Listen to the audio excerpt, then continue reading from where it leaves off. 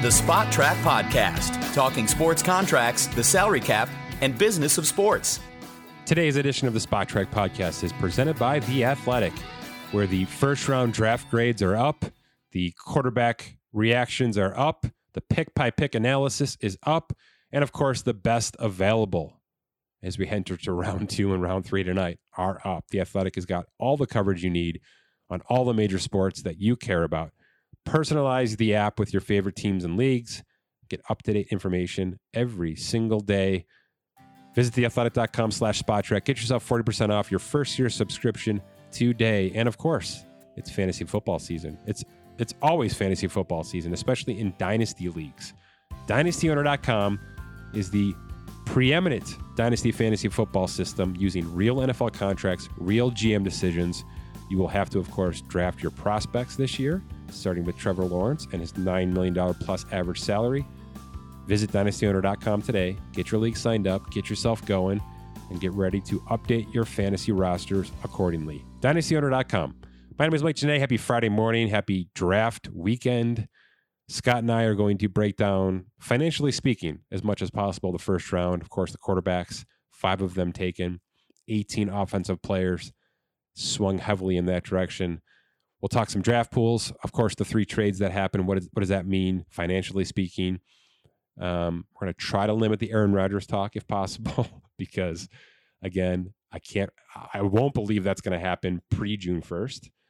And I don't believe it's going to happen at all in 2021. I think Green Bay is going to hold tight, and that'll be the end of that. And then after 2021, probably a whole different ballgame. But, one of the things I'm going to talk about with Scott here is that quarterback-wise, I think the league may be pretty good right now, maybe pretty solid. I mean, there's going to be some mid-round quarterbacks taken as depth, or maybe as trying to find lightning in a bottle in a few cases. But, the Jimmy Garoppolo situation may be more interesting than the Aaron Rodgers one. So Scott and I'll break down the 49ers, of course, the Trey Lance contract, and all of that. And we'll be back again in a couple of days to do it again, by the way. Once the full draft is done, we'll have a complete analysis, how much teams are going to be spending on their draft pool, who needs to do some work cap-wise to make that happen, and going forward in the offseason. Okay, let's talk some day 1 draft with Scott Allen. Scott, welcome back to the show. Happy Friday. Happy day 2 of the NFL draft. Now it gets fun from our perspective. Now it's like a transactions game, right? It's less about the pick to pick and more about just kind of keeping up with the rat race. Let's take some time to digest what we had last night. Initial impressions, because I know your kind of job in terms of how we manage the night is trades, updating draft pools, things like that, maybe the back side of things. Initially for me, in terms of, the last 10 years or so we've been doing this, it seemed like it was a more quiet night. Is that correct?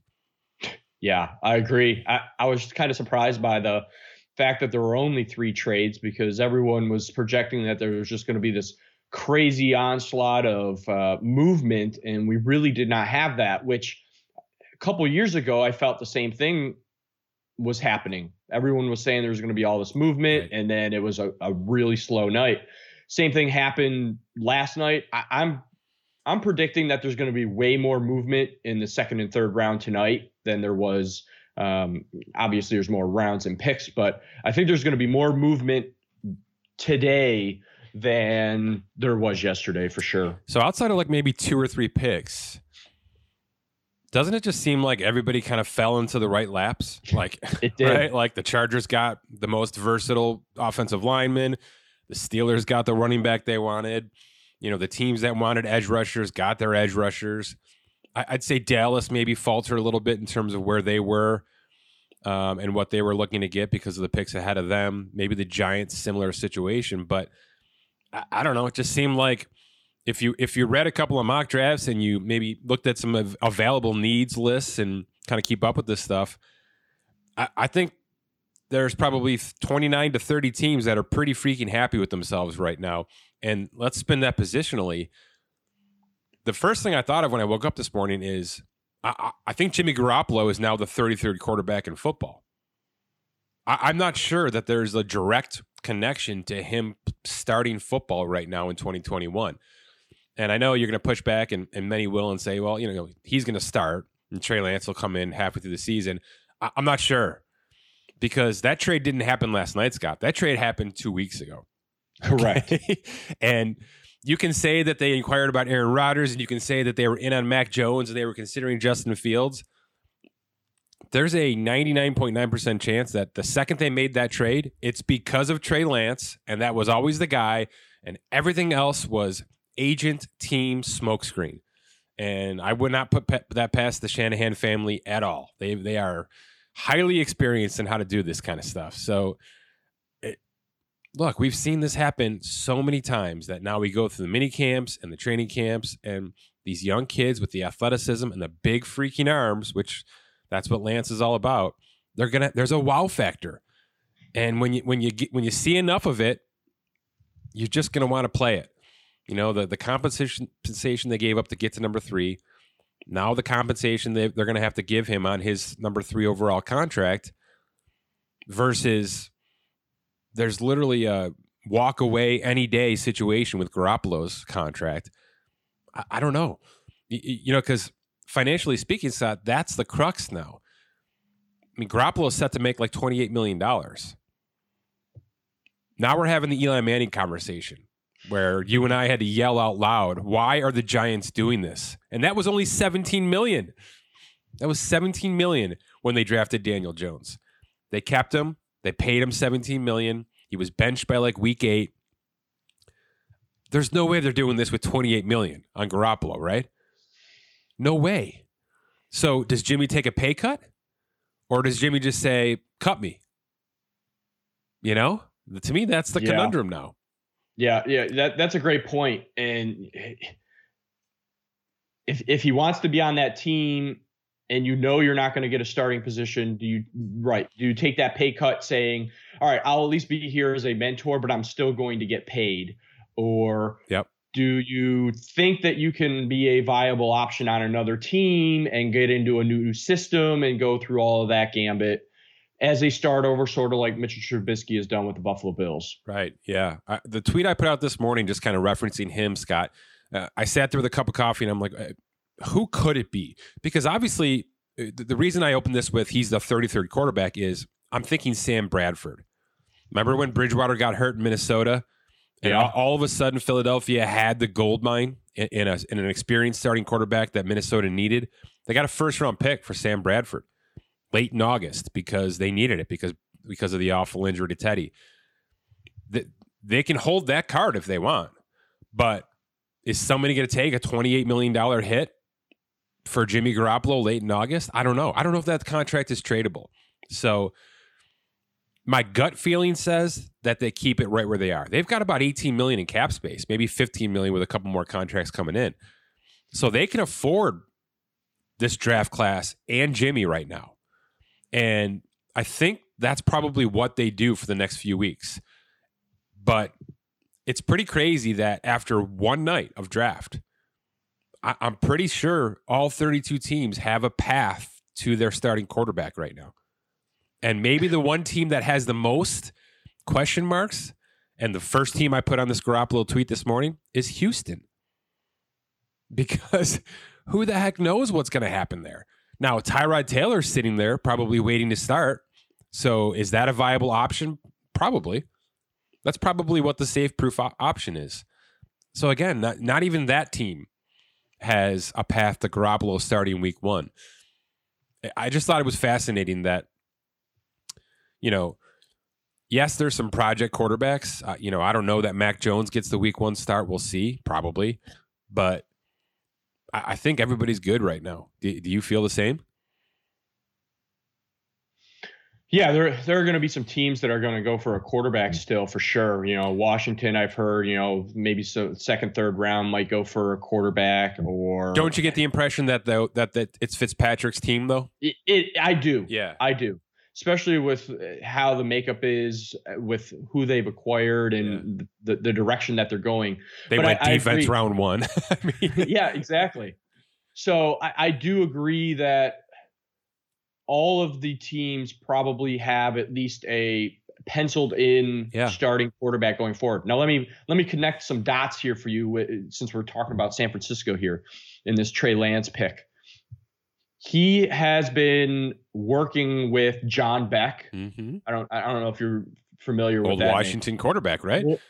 Old Washington quarterback. So he has been working his ranks up, sort of like the Jordan Palmer, sure, as the quarterback guru to help these kids. So Trey Lance has been working with John Beck. John Beck was on Washington. John Beck was on Washington when Kyle Shanahan was there. Nice. So there's obviously, in my mind, a direct correlation between John Beck and having conversations with Kyle Shanahan in the background and saying this kid is probably the legit pick to go. You know, you said a lot of names there, and you know, you start reading these draft grades or just any kind of comparables with these draft prospects. The name that keeps getting compared to Trey Lance is Josh Allen, Scott. Well, Josh Allen got fixed in an offseason by Jordan Palmer. Correct. So why doesn't Kyle Shanahan calling Jordan Palmer, who clearly was able to figure out the footwork situation, the arm angle situation, and get Josh Allen from a D quarterback to an A- quarterback last year? I mean, incredible improvement. Can you remember if Josh Allen was with Jordan Palmer before he was drafted? Or I don't know how long it is. I know he was there last summer before he had this breakout season. Right. Yeah. Where I'm going with this is if he wasn't, and Trey Lance is already a leg up by getting in with this, a quote unquote guru helping figure out footwork, arm angles, whatever it may be. This may be like you just said, the path of Josh Allen, but on speed. Sure, so that just a different set of eyes. Yeah, absolutely, right. Scott. You're right. And maybe that he's getting it earlier than most quarterbacks do. I think it's probably pretty common right now, especially with the higher prospects. But it's a good connection you make that the Shanahans have been involved all along here. And like I said, I think there was a lot of smoke coming out of San Francisco the last month or so. And we all kind of fell for it because that's what we do this time of year. And this is the pick. Real quickly, these contracts, let's just talk quarterback contracts, I guess, because that's where we're kind of focusing to start here. So Lawrence is going to get about 36.7, although I doubt it. I doubt it. I bet he makes about 30 of that before he's extended after year 3. Let's be perfectly frank with what we have there. I mean, if Jacksonville sniffs any kind of success out of this kid, they're going to lock him up, just like the Bills are dying to lock up Josh Allen right now. There's just been so much poor play at that position and so many hits and misses that they're going to get overly excited to have a kid like that who's competent and can run that offense. So probably 3 years and out for him. I'm still concerned with Zach Wilson, but he's locked in $35.1 million over the next 4 years plus the 5th-year option. Trey Lance, 34.1, just a little bit less than Wilson. And then in terms of the next two, the big drop off happens after the fifth pick. So the next quarterback, Justin Fields, I mean, could just be absolute value for those Chicago Bears at number 11. That's a 4-year, $18.8 million contract, only a $3.4 million hit this year. You know, even if he's the week 1 starter, they Andy Dalton $10 million guaranteed. That's not even a big deal anymore. Because you essentially chopped $10 million off of what Justin Fields probably should be getting right now as the third best quarterback in this draft. And I think you'd pay that $10 million to have that mentor for Fields. Absolutely, or to be able to slow play Fields, one of the two. And then Mac Jones, 15 overall to the Patriots, the best value, of course, of all. 4 years, $15.5 million, less than a $3 million cap hit this year. It's unbelievable.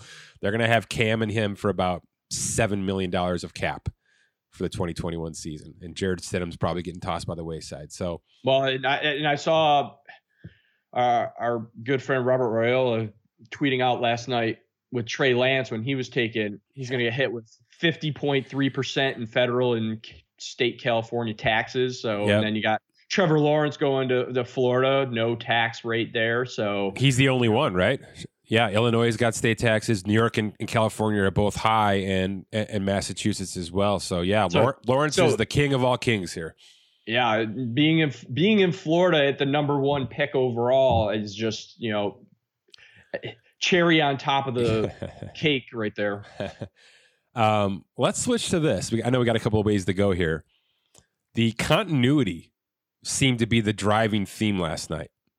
So linking up college teammates, right? A wide receiver with his college quarterback, a running back with his college quarterback. It was just all over the board. I mean, the Dallas Cowboys basically interchanged Penn State linebacker Sean Lee for Penn State linebacker Micah Parsons. There just seemed to be so much. I mean, the storylines were kind of writing themselves out there. What stood out for you? Was the ETN pick? You and I kind of joked about it because it'd be a nice little fit. Was it a reach? I don't know if it was a reach. Yeah. It is. Let me put it this way. Joe Burrow got his ass beat up about 6 weeks into 2020. How is that not an offensive tackle? I think you're going to see them take the offensive tackles today.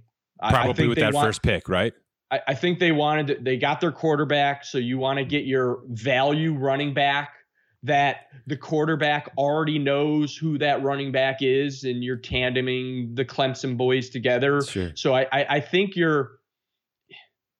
if you're in Vegas, you're doubling down on those two, and then you'll get your offensive line and figure it out. But you get your premier player in the quarterback, you get your weapon that they obviously need a running back. So you go with ETN, lock it up, go with your offensive line, and go from there. I think you're right. There's a kid, Tevin Jenkins, out of Oklahoma State, who his major comp is Cam Robinson, the current left tackle for the Jaguars. So that could be the pick right there, Scott. I think you're dead right. Pick 33 should and better be something on the offensive line. Yeah, because we got to keep this kid upright.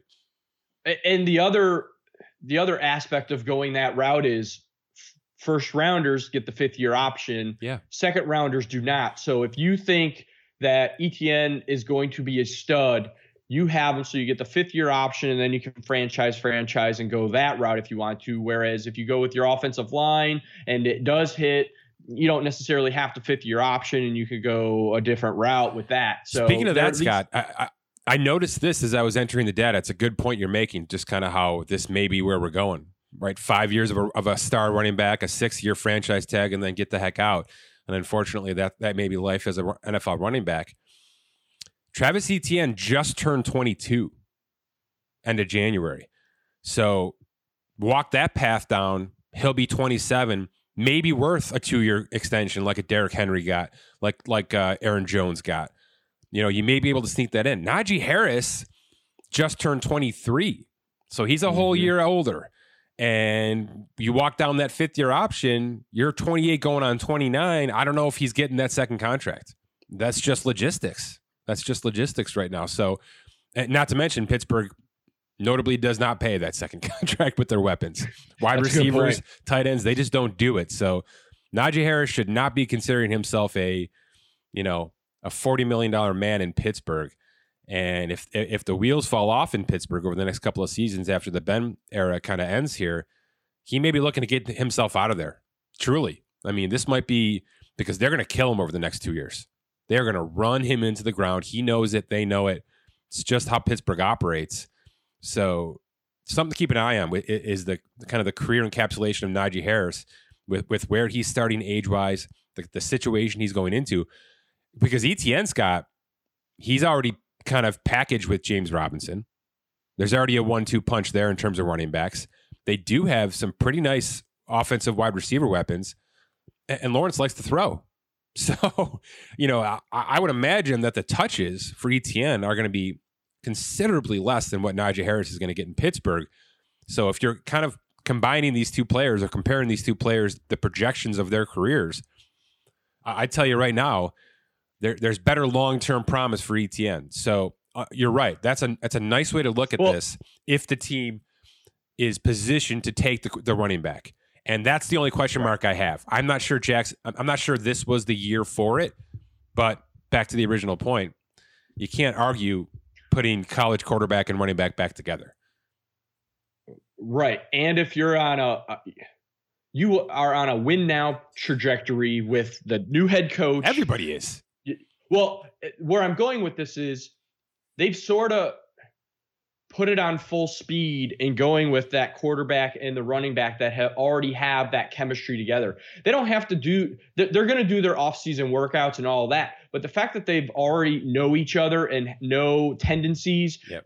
Lawrence doesn't have to learn those tendencies with Etienne. They're essentially a plug and play system on top of the new coach, on top of Shad Khan, who wants to do whatever he wants to do with the Jacksonville Jaguars. And, this could, we usually don't see number one overall picks completely change the franchise and go from 0 to deep in the playoffs. Sure. But if they put this together the right way, Jacksonville could literally be one of those 5 or 6 teams that were out of the playoffs and be in the playoffs if everyone stays healthy and this plug and play works. I'm going to have a final thought here because I think I have to kind of stay true to who I am. And I've killed teams like Green Bay and I've killed some other teams that I just these running backs are dynamic players. They're home run hitters. They're dynamic players. And I would be remiss if I spoke about the Jacksonville Jaguars offensive line and not Pittsburgh's. Pittsburgh's is decimated. Pittsburgh lost their all-pro left tackle, their Hall of Fame center. They've been kind of nickel and diming the thing back together. This is what this says to me. Because if you just want a back that's going to run 3 downs, bury his head, and try to get you first downs, you go to the 3rd round for that. You know what I mean? Like, the fact that they did it here says this to me. Ben's our quarterback, and Ben is not capable of winning alone. Ben Roethlisberger's physical abilities right now are not strong enough for 17 games in a postseason run to use a passing game heavy offense and win successfully. They're going to run. They're going to play really good defense because I do love their defense, and they're going to run the heck out of the ball. And that's the only way that this pick at 24 overall can be a C+, B-, in my opinion, is that they are truly going to utilize their offense through this route. Because if this is just a complimentary piece to Ben, and they're going to still open it up and let Ben throw for 5,000 yards, this is garbage. I love the player, but this is garbage from Pittsburgh right now. This is no way to finish Ben's career. You got to put some. Ben can't move.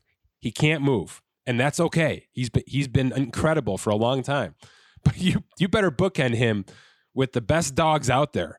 And they haven't done that this offseason, and they didn't do it last night. So I can't like this pick for Pittsburgh, even though it's the most Pittsburgh pick ever. It's just, this wasn't the time for it. It's not that this isn't how you handle if Tampa Bay didn't do this. Let me put it that way. Tampa Bay didn't do this. Okay. Nope. And they won't. They went and got their extra running back off of waivers. Okay. They gave Gio Bernard basically a vet minimum contract to kind of complement the rest of the pieces. So I hope he's a great player. I like the kid a lot. He's been a ton of fun. All these Alabama running backs are just so fun to watch. But both of these picks have some question marks. There's no question about it. Let's talk money a little bit here, Scott. We did have some movement. We did have some trades. Who kind of added cap? Who dropped cap last night in terms of their draft pools and what the trade pieces mean? So we had, like I said, we had 3 trades. We had Philly and Dallas with the trade. We had Chicago and the Giants with the trade, and the Jets and Minnesota with the trade. And we ended up having a couple teams added cap, some lost cap based on that movement. And did the teams who added cap, did they have it to burn? Give me those teams out loud, and I'll tell you. All right, so the 3 teams that gained cap because they moved up were the New York Jets, Philadelphia, and Chicago. The 3 teams that obviously lost cap were Dallas, Minnesota, and the Giants because they had backed off. It's not significant because we've only had 1 trade, but I expect that number to, we're going to see more movement over the next, today and into tomorrow as these trades happen. It'll be less and less significant because the further down you go, the less cap is getting shifted, especially when, some of these picks are in 2020. So the cap doesn't even affect those picks next year. So, some teams worked out where they may have moved down, but they gained cap next year. So, and we obviously don't have that metric factored into this. So the Bears have 0 cap space. So the fact that they added draft pool is not great. But let me preface that. But it's only $936,000. Trust me, every dollar counts for them right now. But every dollar counts, but when we start getting into the top 51 and guys at the bottom of the pool are going to get crossed off and not count as much, no, I'm telling you that their top 51 is basically 0 right now. They have nothing to work with. But their biggest cap hit is Allen Robinson's franchise tag. So in adding draft pool last night, they did so to draft Justin Fields. Does the prospect of having Justin Fields for the next 4 to 5 years get Allen Robinson comfortable in extending into a multi-year contract? Because right now, I don't think he is. And why should he be? They announced on February 1st that Andy Dalton was going to be their starting quarterback. So maybe this changes things. And then they need it. They need the cap space. So they're either restructuring a few more contracts or Allen Robinson's locking in long-term and lowering that gigantic cap hit right now. I think that's probably what happens here. I think, And what is the deadline again for? Not till July 15th. July 15th. So You've got plenty of time to get it done, but I think they made a big push for that last night with the Fields pick. I would have to imagine that Chicago is pretty freaking happy this morning. Wouldn't you agree? Yeah, I think so. I think they did what they had to do. Me too. I mean, we've been killing them for so long with these quarterbacks and what they were going to do. And I think they actually made a move that is going to help them in the long run if Fields is the legit. Did they give up a first for that? They gave up a first next year, right? I think so. Yeah. 2022 first. Okay, so I mean, it's got some pain. 2022 first and a 2022 fourth. Yeah, look, that's painful. So he's the guy. This is Trubisky all over again. A little bit lighter version of that, but he's the guy. Whether he's this year or next year, but now you got to go to Allen Robinson and say, look, we got a stud quarterback, a couple of good wide receivers. We think our defense is still up to snuff. It's about getting him locked in for 3 years guaranteed. That's the next step in Chicago, in my opinion. Anybody else stand out, or you want to go through some positions and college numbers here, Scott? No, nothing really stands out. I'm interested to see where these trades go today to see how much alteration happens in the cap. Yeah, I think it'll be a lot more fun logistically to talk Monday morning after everything's kind of settled a little bit. But I'm purposely not bringing up Green Bay. Do you have anything to say about Green Bay? I don't want to make this a 97-minute podcast. No, I want to bring up the Atlanta pick real quick. Okay, that's fun. So they took Pitts, $5 million cap hit. Yeah, they only have $2 million in space in top 51. Who on that team are they going to make a trade? Are they going to? I know we've talked about them in the past, but now that we've actually have the pick in and they did not trade out, what do you think they have to do? Make a trade, restructure some more. Obviously, the Julio conversation started ramping up end of last week, into beginning of this week. But obviously, he is not tradable. Just as not yet. Yeah, not yet. Not yet. Right, not yet. But all right, do they slow play that? What do you think? I'll give you 3 options here, based on what I've kind of done research-wise with them. The first one is extending Grady Jarrett, who's a defensive tackle that is $20 million plus of cap this year and $23 million plus next year. He's 28. He's one of the top defensive tackles in football. That's not a position I love to pay right now because you're kind of finding these guys on the street and plugging them in. This kid seems somewhat special. He's probably the right age to do this with. So a restructured extension for him where you push cap maybe 2 years down into that 2023 year when things should get good. That makes sense to me. That's probably the safest first move for them to really free up their draft pool cap and go from there. The second move is, all right, everybody kind of likes what just happened. Kyle Pitts is a gigantic addition. You know, let's say you get a couple of weeks of minicamp with him and everybody's kind of overconfident, you know, how you get with a brand new team every year and everybody thinks they can win the Super Bowl, which means Julio Jones is pretty happy with what he's seen, right? His old buddy Matt Ryan can still do it. They brought in Mike Davis, which is a sneaky good running back acquisition, in my opinion. I just think there's a real chance for this offense. They have not restructured Julio Jones at all on this new contract, and they've restructured everybody. So they could just flat out restructure his base salary and push $12 million of cap space out into the next 5 years with void years, and they'd be good to go with their draft pool. So if Julio's going to stay, that's a no-brainer. Though he is 32, you're playing with fire from a dead cap situation there, but it's possible. And then option 3 is trade him. June 2nd, you light it on fire. You trade him to Baltimore. You trade him to New England. You trade him to wherever, San Francisco, right, Chicago, and you get massive value for a 32-year-old wide receiver in the 2022 draft. To me, those are the 3 moves.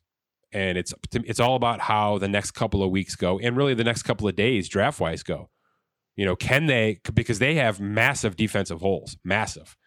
So they need lightning in a bottle with the next couple of picks here in Atlanta, and maybe a couple of UDFAs to come in and really win over some spots, because they are cap restricted. And they have a lot of late picks. They have 3 in the they have 1 4th, 3 5ths, and 2 6ths. So, you know, they need to hit. They need to hit, but the fact that they have all of that in the back end, they may want to package that to move up to get a better player. Couple of thirds. It's a good idea, Scott. Those 6th-round picks, they don't usually hit. So I would like to see it. I heard a really, really interesting stat this morning with the Falcons, which is why I brought up the tight end pick. With how they were last year, the stat was they looked at the record and how many games the Falcons had as a lost by a 1-score game. And if it was flipped where they would have won those 1-score games, they could have easily been like an 11 or 12 win team. So the guys are there. It's just they didn't work. And it happens that it's almost like a Golden State Warriors where they got the Wiseman pick. It just happened to be that it was a year that they were horrible. They got a high pick, and now they've got this tight end that could be franchise-changing tight end that is eventually probably going to want to be considered as a wide receiver and not a tight end when all is said and done. And if things hit this year, and like you just said, they can get some pieces on that defensive team, they could be on the other side vying for a deep playoff position. The reason that they were in those games, Scott, is because the offense was pretty freaking good. They were. And this pick at number 4 is a shot to that division. Basically saying, look, we're going to go out there and try to outscore you. Okay, we're ready for the shootouts, but if you do a quick dive, the Saints are going to be worse. The Saints are not going to be the same Saints. They're just not. The Carolina Panthers and Sam Darnold, major question mark. And then, of course, Tampa Bay, right? There's a world where this offense right now can make them the second best team in this division pretty easily. And I think they know that, and that's why this was a no-brainer pick for them internally. It's not a good long-term pick because at some point Matt Ryan's going to call, the decline's going to hit. Who knows what happens with Julio Jones if that's a casualty here. But nobody's thinking even 2022. Nobody. Right. Exactly. And this is a for now. This division got weaker. We can get stronger offensively. Let's do it. And you can't fault them for that. You can't. Not at all. It's a win now pick, sort of like we were just saying with Jacksonville, where you want to win now, you take that running back, you take that quarterback, and you go. That's a win now pick. They have pick 35, so they can take pretty much the best defensive player that is remaining on the board outside of, 33 and 34. Yeah.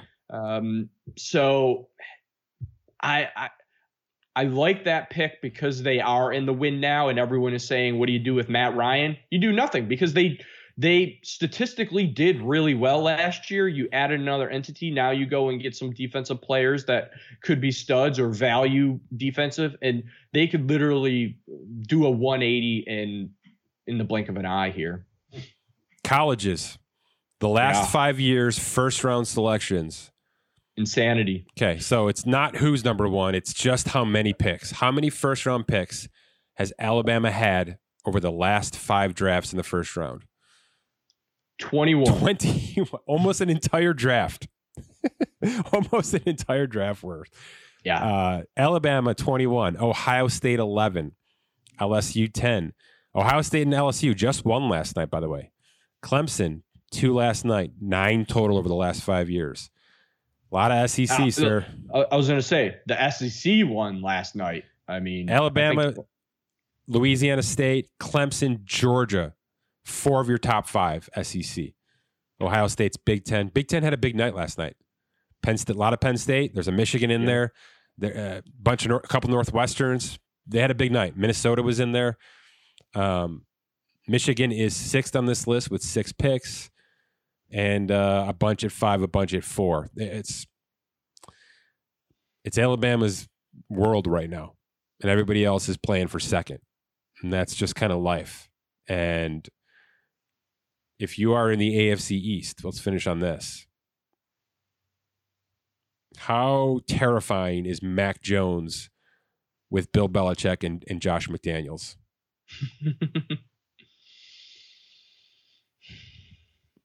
I don't know. TBD? I think so. I really do. Okay. Because we heard a lot of rumblings that Stidham was their man, and we had Cam in there, right. and I'm going to be a TBD. Yes, Mac Jones just happened to fall all the way to 15 to New England, and they took it. But in a way, I almost feel like New England was pigeonholed to have to take Mac Jones at 15, knowing they need a quarterback outside of if Cam doesn't work out again, and everyone had slotted them to take that quarterback. Whereas, they're fixing their mistakes from last year, having not done enough and drafting weird, lost Tom. I felt it was something that it was a gimme as things fell to them. I'm prepared for them to win 10 games again. The opt-out situation was devastating. I was going to say, the guys that they are getting back are going to help that team significantly. The fact that you do have Mac Jones that can learn from Cam Newton, it's a similar situation with the 49ers, where if you keep Jimmy, Trey Lance is going to able to learn from Jimmy, whereas Mac Jones is going to be able to learn from Cam Newton, and they don't necessarily have to play Mac Jones week 1. They can let Cam do his thing, and if they feel after week 4 or 5 they need to pull the plug, then they pull the plug and throw Mac Jones to the wolves. Then so be it.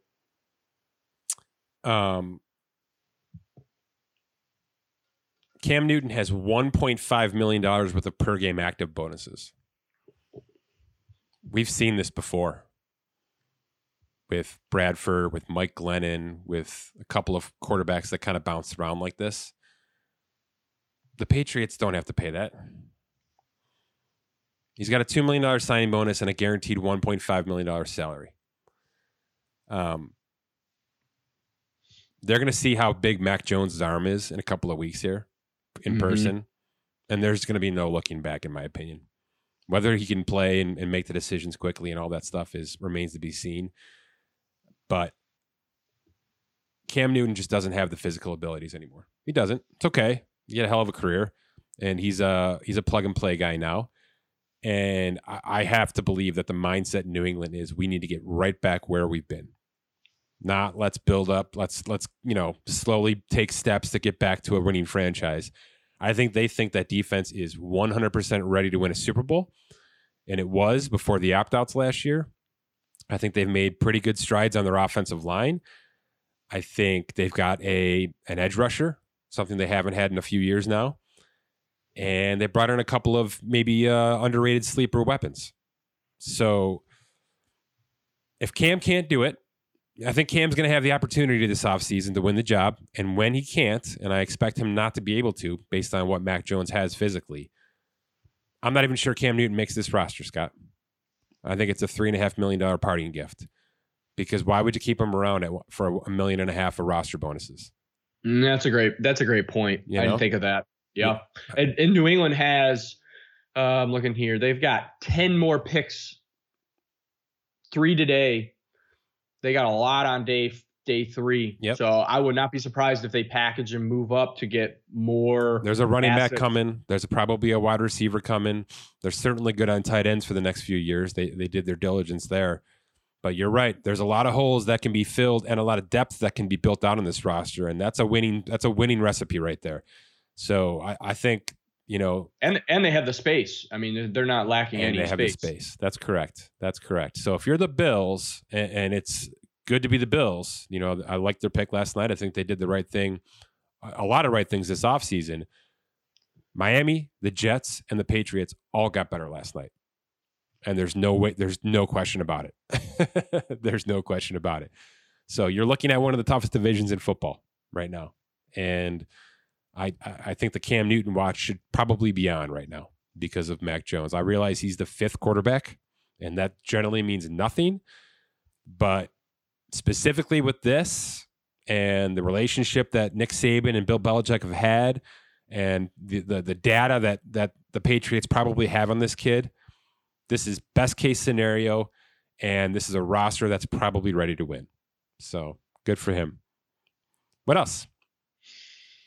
I got a 5th-year option question for you that came up when I was listening to some things and reading some things, sticking to the AFC East here with Josh Allen.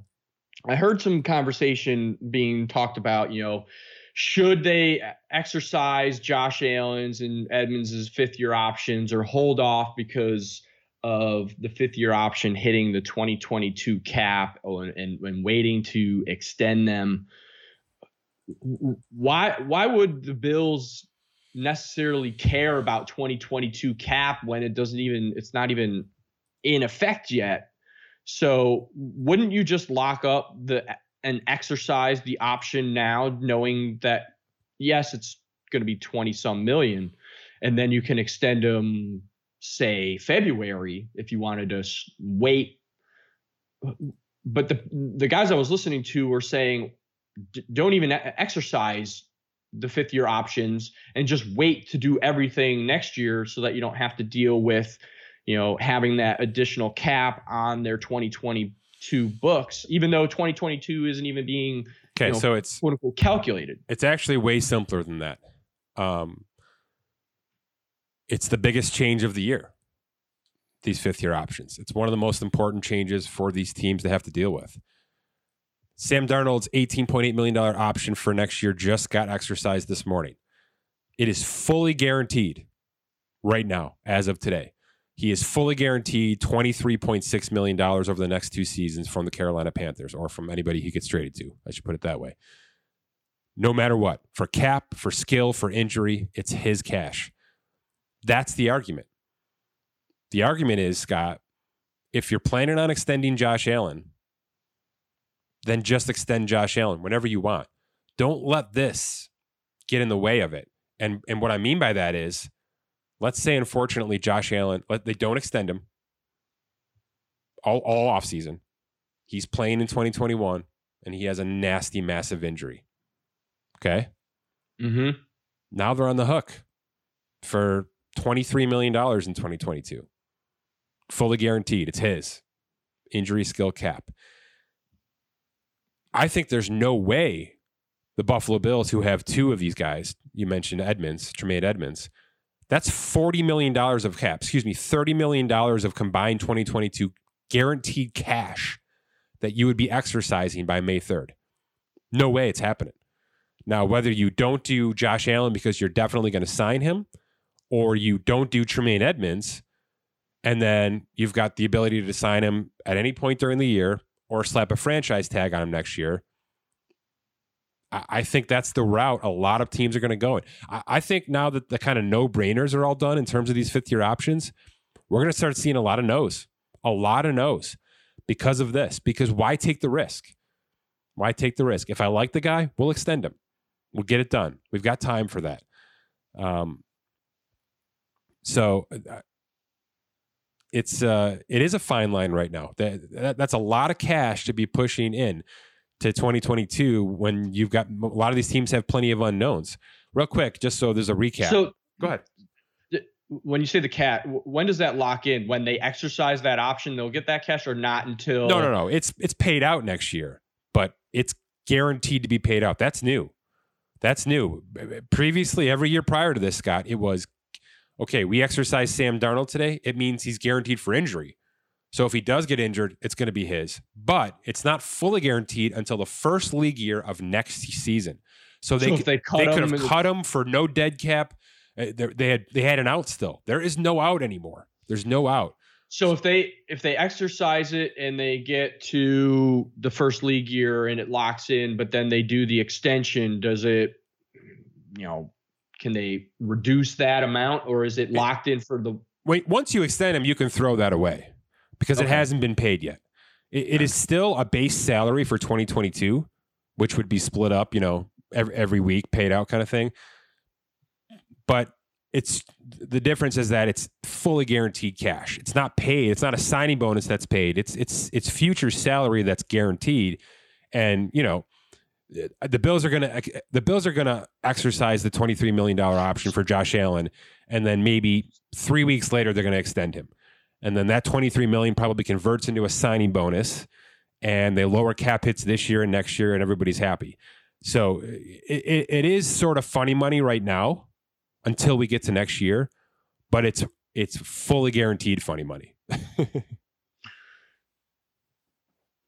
Yeah, I guess that makes sense, because if he's going to be, if they decline him, I guess it's all about timing. Yeah. If they decline it, they can still extend him all year. Yeah.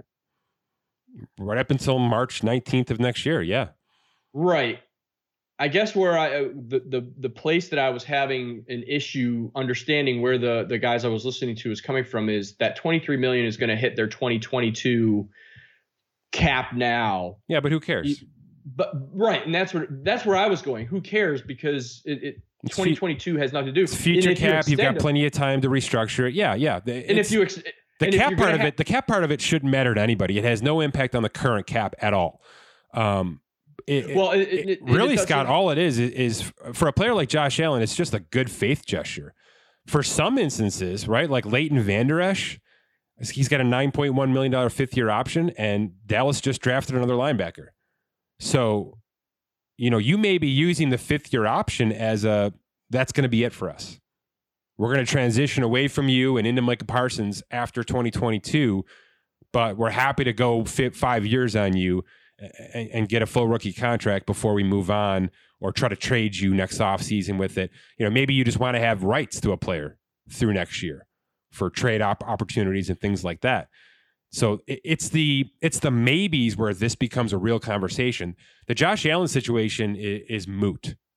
It's really moot. And like I said, the good faith part of it is we just want to make sure this guy doesn't hold out, right? If we decline this thing and put him on an expiring contract, that's going to piss him off. We certainly don't want to do that. So it's minutia for those kind of players. It's the middling guys where it's a big decision for the team. It's a big decision. It's a lot of fully guarantees happening right away.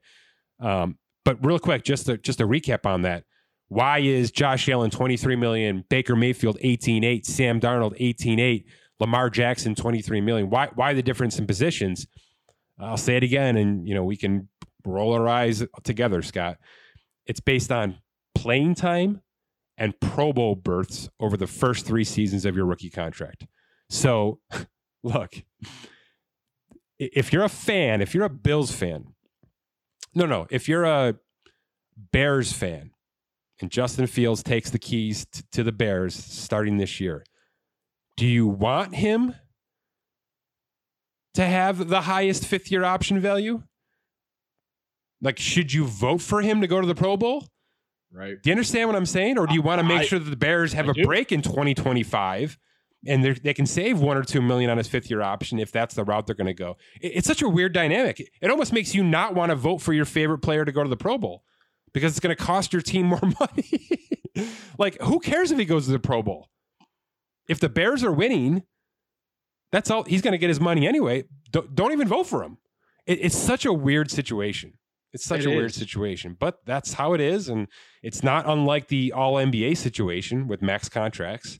Yeah. Although that's a little bit more formal in the voting process. But that's where we live right now. So if you're looking at our fifth-year tracker, which I've got up on our spots portion of Spot Track, I've got the values for all 32 2018 first rounders, and I'm tracking yes or no if they've been exercised. So you can kind of keep up with that. And I'll make sure to tweet that out as well. All right. That's a pretty fun first night for the NFL draft. Round 2 tonight and round 3 tonight. We will probably be back, I don't know, probably Sunday again, Scott, to recap. I'm going to hold off on the UDFA chaos until everything's finalized. So I'm going to take a deep breath Sunday, and we can have a little a recap and a debriefing on what we saw in terms of the actual draft picks. And then midweek next week, we'll start to go through the UDFAs and start to understand, which teams did the best there. It's a pool of $160,000 this year, by the way. So that's the signing bonuses. I believe that's what I saw. 160, maybe it's 1.6 million. So when you mean that, you're saying that's what they can spend up to as many undrafted free bonuses agents as they want. Yeah, signing bonuses. I'll tweet out the actual number on that, but it's somewhere around there every single year. And there's just a cap on how much you can give away to your UDFAs. That's all. But it's it's a very, very important time for a lot of teams. More and more of these kids are making the rosters. More and more of these kids are impactful in come postseason time. It's as important as ever. And yes, it is. The rookie reservation is $160,000 this year, which is the max amount of signing bonus a team can give out to all of their UDFAs combined. So you're going to see a bunch of $12,000 bonuses and $10,000 bonuses. You may see some teams go $100,000 on a player that should have been drafted, but they have to overpay to get him on their team as a UDFA. So something to keep an eye on come Sunday. Is this pool new? Nope. I don't remember hearing about this. Nope. But look, that's only signing bonus. You can guarantee salary as much as you want. So you want to guarantee the whole first year salary, go for it. I mean, that's how you get some of these guys to sign. That's how you. And some of those UDFAs, they don't have to necessarily be at that minimum salary. They could be more than the minimum, correct? Typically, almost all of them are going to be at the 3-year contract, which is 3 years, $2.4 million. And then you tack on a little bonus, and maybe you guarantee some of that first year salary. That's how you get these guys in the door. So is it typical that UDFAs sign a 3-year deal instead of just a 1-year deal? It is typical. Usually they get the full 3 years. And but it's funny money. Yeah. And the reason you get the full 3 is you spread out that bonus a little bit and you give them some security. You have them under contract. So if they hit year 1, you can get them year 2 on a minimum salary. And there's a lot of reasons to do it. Generally speaking, those guys don't count against the top 51 for the offseason. So you can carry them kind of for free cap wise. There's really no impact to the roster and know, when you're carrying 90 players. So it's a no-brainer for teams if you can find diamonds in the rough. And that's maybe as important this weekend as the actual draft picks for a lot of teams. So it's a busy 4 or 5 days for us. It's busy certainly for the teams. And a lot of kids are having their lives change right now. So we'll keep tweeting out the numbers. Any questions? We're at Spot Trek on Twitter. And Scott, good work on the trades. I'm sure you're going to have a very busy night. You know it. All right. Our thanks to The Athletic. TheAthletic.com/SpotTrek. Get you 40% off. Plenty of draft grades, plenty of draft coverage at TheAthletic.com right now. And of course, Dynasty Owner. All these rookies have to get drafted into your Dynasty fantasy football teams. And the contracts matter. All of these rookie contracts will be coming to Dynasty Owner. And Trevor Lawrence's $9 million plus average salary will have to be tacked on to your fantasy roster. Visit dynastyowner.com. Get yourself signed up today. For Scott Allen, my name is Mike Giannetti. Thanks for listening to this edition of the Spot Track Podcast.